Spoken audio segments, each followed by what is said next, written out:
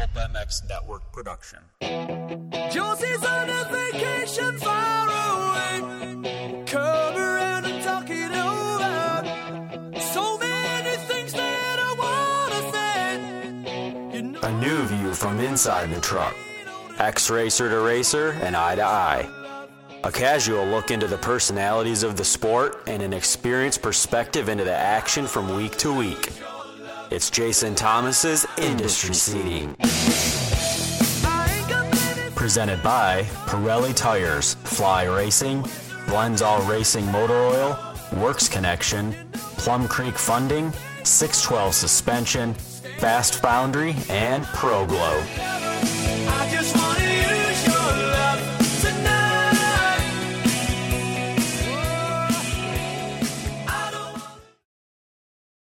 Welcome to another episode of the Industry Seating Podcast. My name is Jason Thomas. It is June 27th, and just got done watching the MXGP of Matterhorn Basin.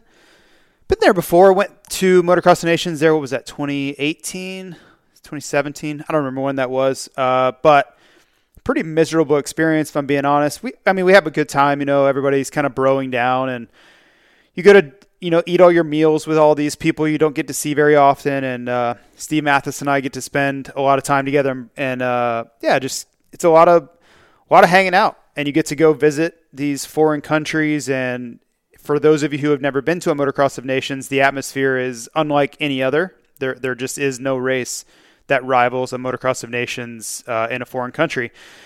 But the weather was brutal at that race. And of course, what would Matterhorn Basin be without more rain today? Now, thankfully, it wasn't very muddy, but it did rain most of the afternoon, just not very hard. It was just kind of a soft drizzle mist that didn't do a lot of damage to the track. I'm sure it was a little icy in a few spots, but when you're talking about inclement weather at Matterhorn Basin, I feel like we got pretty lucky. I do want to thank the sponsors of this podcast before we get too far. Pirelli Tires, ProGlow Wash, Plum Creek Funding, Guts Racing, Fast Foundry, Works Connection, Premier Vapor Blasting of Georgia, Blendzall Oils, 612 Suspension, Grant Stone Boots, and Fly Racing. So as for Matterhorn, let's talk about the MX2 class a little bit. I guess the big news had to be that Tom Vialle, your world champion MX2 rider, defending champ and points leader, wasn't able to race. He had an incident with another rider on Wednesday as they were practicing for this very race. I heard, this is just a rumor, I heard it was Rowan van de Moosdijk. I don't know that that's factual, so I probably shouldn't even be mentioning it. That's just a rumor, and regardless of who it was, they hit head-on. I think Tom was doing a moto, and that rider happened to be practicing a start. Their lines converged, and yeah, Tom was left with an injury that had him sitting out the weekend. So hopefully we see him back for Majora, and maybe this would be the best thing that could have happened to the class, because I really believe that Tom was going to run away with this thing. And now if you put him in a big points hole, it kind of turns the series upside down as far as him having to work his way through the pack, and it's just not a foregone conclusion that he would be your two-time defending champ. So we'll see, but as long as he's okay, which, of course I want him to be healthy, maybe it's going to bring us the best and most suspenseful series possible. I think we have to mention Ruben Fernandez right off the top as well. I mean, what a series for that guy.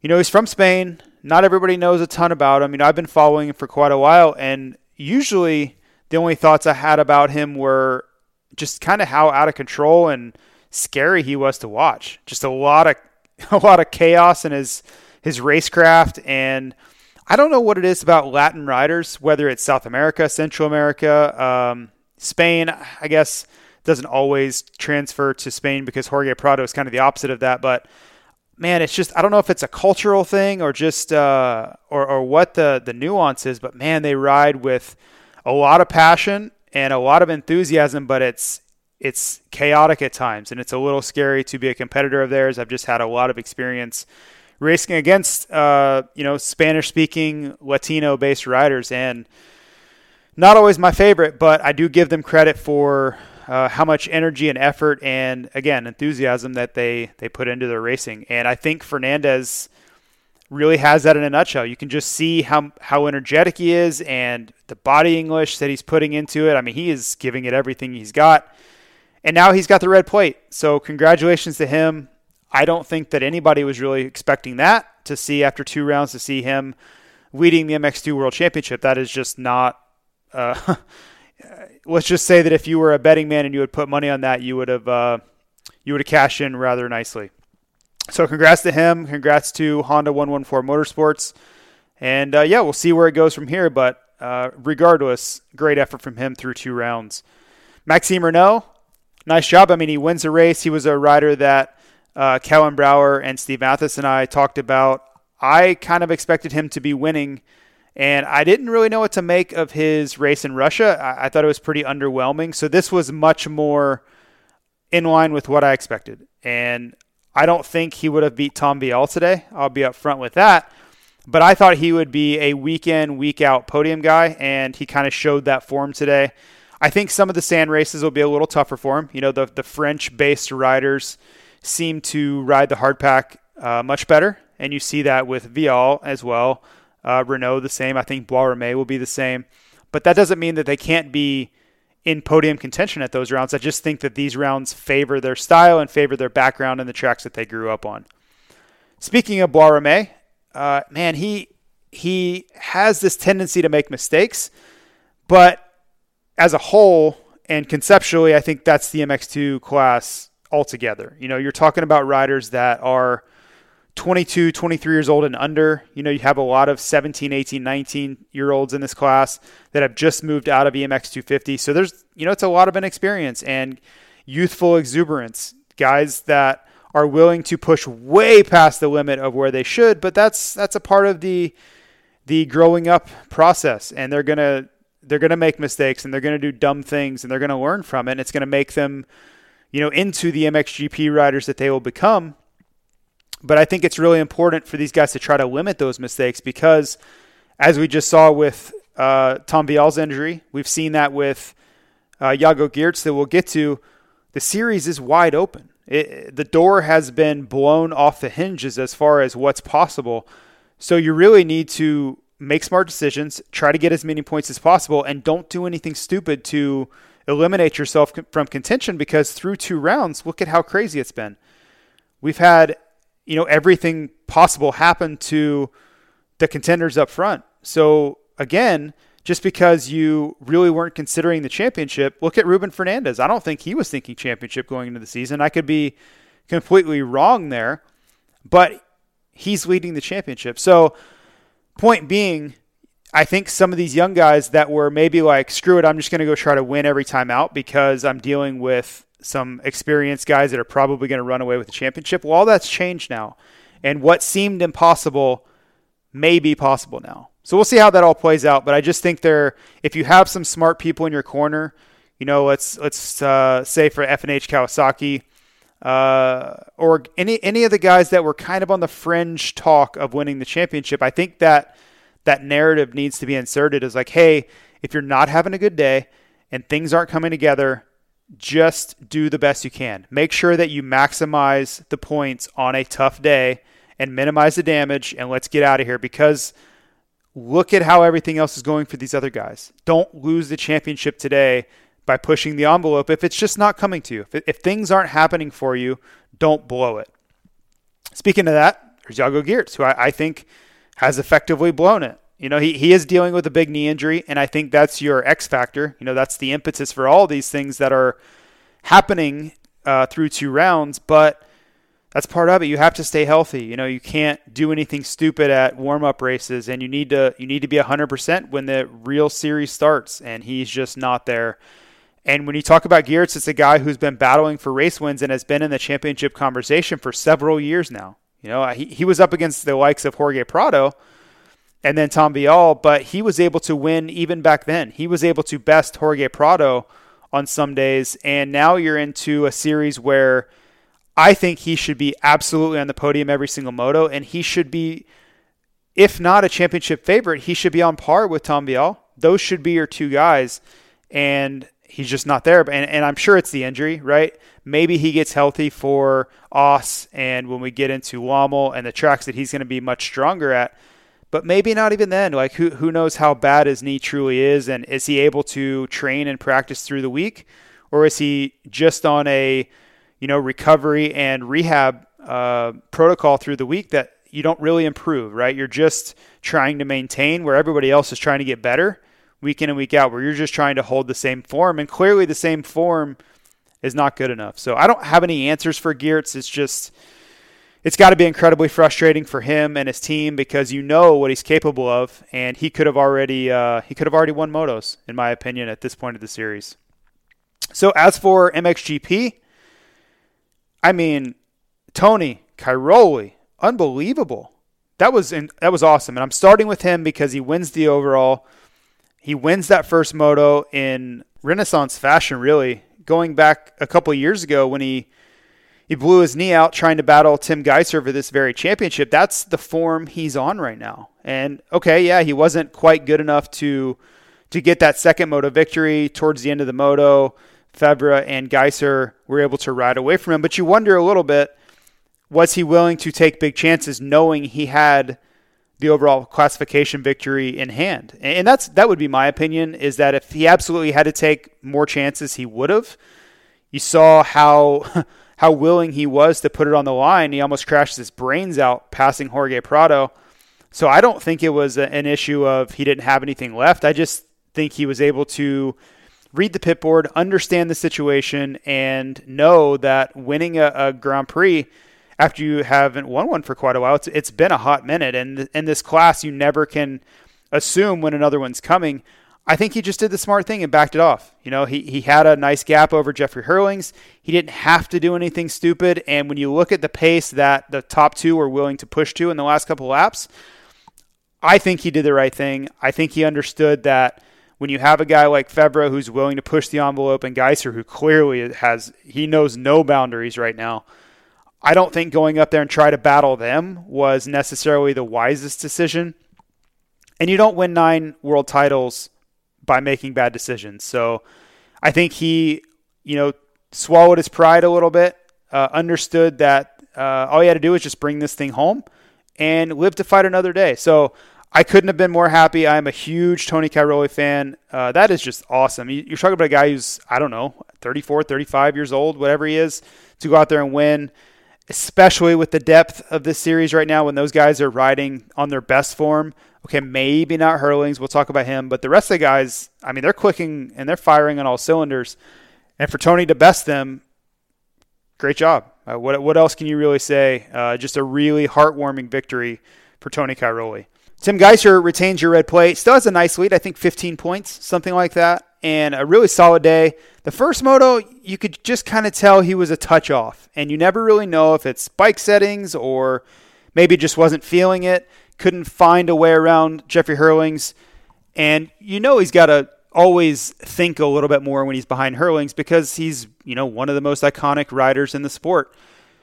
So you just never really know. I don't know if he'll be forthcoming with what was going on in the first moto, but he just didn't seem to have the speed he wanted and the form he wanted. So I commend him for being willing to, sacrifice and maybe lose a few points there instead of pushing past his comfort zone or, trying to take too many chances with arm pump or whatever the issue was. Sometimes you just have to settle and you have to take what is given to you. Every moto, and you're talking about a 20 race series or whatever this is, 19 rounds or whatever the total number ends up being, you just have to take what's given to you and race what's in front of you sometimes. And every moto is not going to be perfect.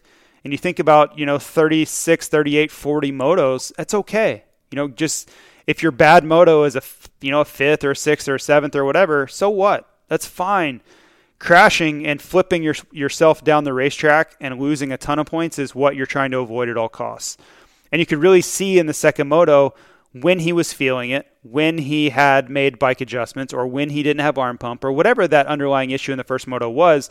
When you're able to remove that, you can see what he's capable of. And he's won 3 out of 4 motos now. So I really think it was a a sign of his maturity and a sign of his experience is you don't have to win every single moto. You don't have to worry about losing your confidence or, transferring any momentum to anyone else. Just come out in the second moto, fix the problem, adjust whatever needs to be adjusted, and make it happen.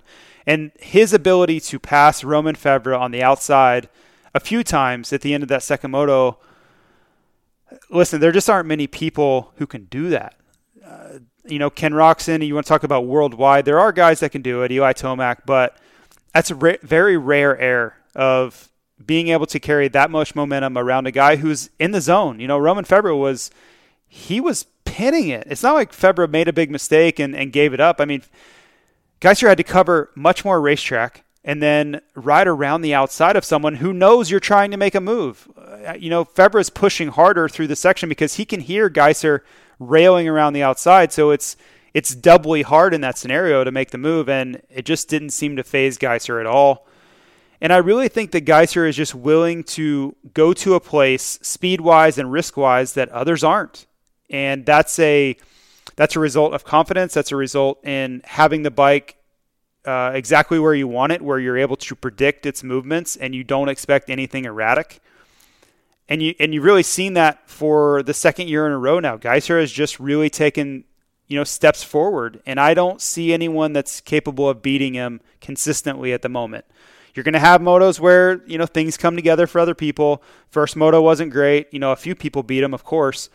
But when he's on, he looks to be the best guy in the series. Now, the concern with Geiser is always when and if he's going to crash, because he's done that over the course of his career way too many times. He hasn't done it yet. He seems like he's removed it from his game, but I'm always kind of sitting there with bated breath because we've just seen it so much from him. And the question I'm wondering now is, have they taken that irregularity and that tendency to crash out of Geiser's game with the bike? Has the 21 Honda, and I guess he's probably on more of like a 22 now, and last year he was on the 21. But clearly the bike is working better for him. It seems like he trusts it more, and the bike responds with more predictable results. He's not having the big crash, which is, people fall over, stuff like that happens, and that's always going to be a part of racing. But the huge incidents where it seems like it catches him out, he's not expecting it, and then all of a sudden he's flipping down a straightaway at 30 miles an hour. Those are the ones that get you hurt, and those are the ones that are championship ending. And we're not seeing that. So I don't have the answers. I'm going to try to ask around when I'm in Italy next weekend and just see what the consensus is. But I have a feeling that it's the bike. I think they've taken steps forward with the bike that have given him more stability and more predictability, and it's reducing the chances of that crash. It doesn't mean it can't happen, right? When you crash that much, you're probably going to get something before it's all over. But the likelihood and the chances of the crash seem to be much less. So I'll try to report back on that, but that's just what I'm seeing from the outside. I just want to do a little bit of digging and see what I come up with. Jeffrey Herlings, I've had a few texts from people and messages that, he's kind of just lost the edge right now. And I think that's probably true, but I need to give him credit here for being patient, because whatever's going on, maybe he's just not comfortable pushing the edge yet. And he's, as I mentioned with other riders, just letting things come to you and race what's in front of you. Don't take chances if everything's not working. If you're not feeling comfortable, don't push the edge, because that's only going to end in tears, and this is way too long of a series to try to force anything. So when Herlings is getting past, he sees Cairoli riding away from him, and he sees the lead pack. He sees Geiser and these guys pulling away. For him to not panic and do anything stupid, to me, speaks volumes about the patience and experience and maturity that he's showing. I really like to see that. And I understand it's easy for Herlings fans to get upset and say, but that's not Jeffrey Herlings. He needs to be winning. He needs to be the fastest guy, blah, blah, blah. I get it, right? And I'm sure he does too. I'm sure deep down it's infuriating to him to let these guys ride away from him. That's not who Jeffrey Herlings is. But at the same time, when you've crashed your way out of championship after championship, don't you think maybe you need to change your approach a little bit? And wait, just be patient. The races where you're going to have an edge Oss, Wammel, anything in the sand, even Kegums. These tracks, Mantova, they're going to suit your style much more than the tracks you're on right now. Don't do anything stupid that is going to preclude your chances when you get to tracks that work for you, because all of these results right now can be wiped away with just a couple wins. And I think you're going to see him win. When he gets to tracks that he's ridden a million times and he's super comfortable on, we all know how dangerous he is in the sand. All this can be completely eradicated with a couple of good days, but you have to stay calm. You can't freak out and push the edge too much when it's not there. And I'm sure he's trying as hard as he can, but I love to see him be willing to settle for a result if that's all there is. Because some days you're only going to be so good and things aren't going to come together and it's not your best track, and you have to be willing to accept the points that are there. And I've said that for a few different guys. I said that for Geiser in the first moto, but it's absolutely true. There are going to be motos where things don't come together, and we're talking about a series that is going to go all the way till December. Now, we're assuming that races in Bali and Argentina and all these things are going to happen, but that's what's on the schedule, so that's what we have to plan for. That's so long from now. Think about that. We're going to be talking about what are we doing for Christmas, and you're going to be out Christmas shopping when I'm still on this podcast talking about this very series. So to draw conclusions, to get too excited or too worked up about results right now, to me, seems very foolish. There's just too much racing left to go. There's going to be injuries. We know that's going to happen. We don't know who, but guys will get hurt. The field will get thinner. The countries are going to change. The tracks are going to change. The soil is going to change. The trends are going to change. Guys that come out of the box screaming right now with pace are going to lose all that, because that's just the nature of how these series go. It's incredibly difficult to hold the same form for 6 or 7 months straight. That just doesn't happen. And I've watched it happen in Supercross, Lucas Oil Promoter Cross, MXGP. I mean, look at Glenn Coldenhoff over the years. I don't want to say he sucks at the beginning of his series. That's not fair. But when you look at his results at the beginning of a series to the end of a series, he's a totally different rider. Go back to 2018, 2019. He was winning more motos than not at the end of, every series. And at the beginning of that series, you look back at the results and he was just hanging around inside the top 10. That's the ebb and flow of a series that lasts 5, 6, 7, 8 months. That's just how these things go. So again, don't freak out about what you're seeing now, because I promise you, just like the weather, things are going to change.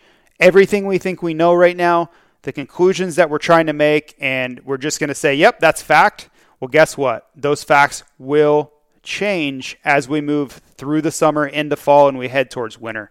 So just something to keep in mind. I really don't think that you can even know what the series is going to look like in a few months, because it's just too long of a series and too many things happen, right? Perfect case in point, Tom Vialle leaving Russia. Everyone to a man, including myself, had completely handed this championship trophy to Tom Vialle. He's your champ. He was dominant. Everything looked to be clicking. I didn't really see a way for anybody to challenge him. And then guess what? He runs into somebody head on at a practice track on a Wednesday and everything changes. That's just how this thing can go. So with this many races left, I am not assigning any, I'm not declaring victory or defeat for anyone. And just because Jeffrey Herlings has had a couple of so-so rounds doesn't mean that he's not going to be your champion. It doesn't mean he will either, but I'm not willing to hand out any trophies yet. Jeremy Sewer, kind of hanging around, and this is a guy that I think he gets stronger towards the end of a series as well. And he's doing the smart thing. He's taking what's there. He's not, throwing races away. He's not getting much TV time, so if you're not paying attention, you probably don't see him. But he will be there. He's going to have good races and good motos. It's just a matter of time. Jorge Prado, great first moto, but I don't know what to make of that second moto. Was it arm pump? Was it a goggle issue? Was it a bike issue? We don't know, right? When you have rain and all these things, you just don't know. I'm sure he'll give us some sort of insight as to what was going on there. But, kind of an unlikely result there. He faded back. Even Jonas got him. at the end of that second moto. So that tells me with a fade like that something was up. And it could be a myriad of different things. But I don't believe personally that just everything was fine, everything was good to go, and he ended up 7th when he started up front. I just don't believe that to be the case. So I'll try to get some information and find out and report back. Jonas, as I mentioned just now, not bad, right? To move forward to get into 6th in that second moto is pretty good. It wasn't the 3rd place that he got in Russia, of course, but I think it's really key for him to stay healthy and to prove himself as a top 5 threat all year long, because he's on factory, standing construct gas, which is a great ride, great equipment, but he needs to establish himself as one of the elite in this class. And moving forward, he's one of the younger guys, but I think he's in a critical juncture here where if he gets hurt again or he's not able to sustain this, then people are going to start to wonder if he's going to make it. And I use air quotes around the word make it. But this is just a really, really important time for him. And he's doing the right things. All he has to do is just continue to do what he's doing, be in that mix, right? And really for him, as long as he looks around and everybody he sees is a past world champ or a factory rider, then you're doing what you need to do. You look up and you see Geiser and Febvre and Cairoli and Hurlings and Sewer and all that. That's great. You're doing exactly what is asked of you, and you're living up to the nature of your contract. I don't really think it's anything to worry about. I think he's actually doing exactly what he needs to do. Stay healthy is probably the biggest factor there. So that's kind of it for today. Super short one.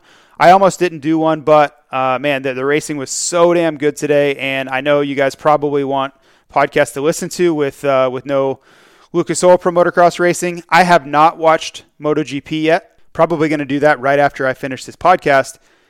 Excited to see that. Marc Marquez has had a tough weekend thus far. They are in Assen, which many of you will know was the site of Motocross of Nations 2 years ago, the last Motocross of Nations we had.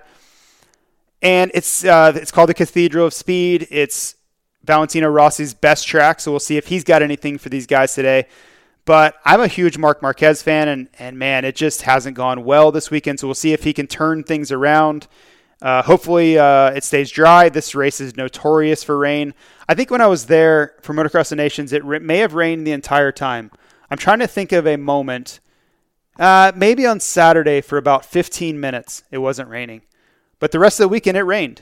So, it's in the northern part of the Netherlands. It's very close to the seafront there, and you just get all this nasty weather coming off of, I'm trying to think what body of water that would be. I should know that. But you just get all this nasty weather coming off the water, and it's not like hard rain like Florida thunderstorms. It's just this misty, almost like a lakeshore effect rain, and the weather's pretty miserable. So hopefully it stays dry. But again, I'm talking about a race I haven't even watched yet. But anyway, for next weekend, I do a Patreon podcast that is patreon.com/industry seating. That's every race day morning. So I will be doing that before the MXGP of Maggiora from Italy next Sunday morning. So check that out if you are interested. And then, of course, I do those every race day morning for Lucas Oil Pro Motocross and Supercross. So I'll be doing 2 next weekend, actually. I'll do Red Bud on Saturday, and then I'll do Maggiora on Sunday morning. So 2 Patreon podcasts. It does cost a few bucks. I understand if that's that's a barrier of entry for you guys. No problem, but I just want to throw that out there. But again, thanks to all the sponsors. I really appreciate them. Couldn't do this podcast without them. Run through those guys really quickly again. Pirelli Tires, Guts Racing, Plum Creek Funding, Fast Foundry, Blendzall Oils, Works Connection. Use the promo code JT21 over there. Premier Vapor Blasting, 612 Suspension, Grant Stone Boots, Pro Glow Wash, and Fly Racing. And there are promo codes for most of those sponsors. So if you have questions or just a general question or you want the promo code, please reach out, and I'll be happy to provide that. So we'll talk to you next weekend. I will be coming live from my hotels in Milan. So I'll be recording from Milan, and we'll talk to you then. See you.